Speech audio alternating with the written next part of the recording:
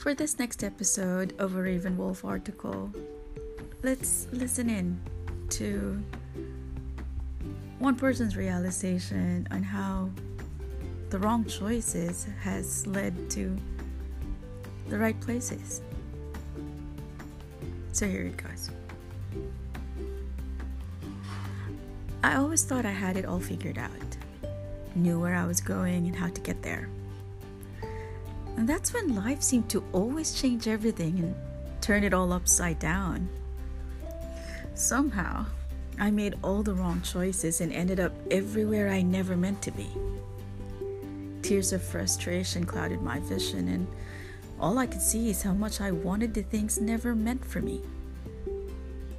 The wrong loves, bad friends, and poor decisions pushed me down the wrong roads. Or so I thought. When I stopped asking for an easier path and started asking for more strength, things began to make sense. Broken hearts weren't punishments, they were lessons.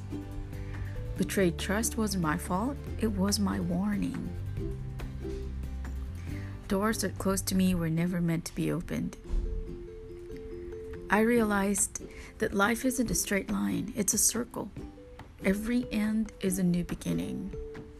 I know now what I never saw before. There's beauty in the moments, and the little things aren't little at all. They're actually the big things. The warm embrace of a missed friend, sweet kisses in the rain, and the magical sunrise of a new day. I'd never go back and change anything about where I've been, because it led me to exactly where I'm meant to be.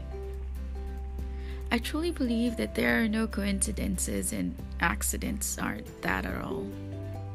It's up to me to see the magic, the possibilities, and find the doors to new opportunities. With fire in my heart and passion in my spirit, I can do anything. I'll always keep my face to the sunlight and the wind at my back. Life is too amazing to not truly live it to the fullest. Those places that I thought were wrong, it turns out they were the right destinations after all. They helped me understand what I never would have found otherwise.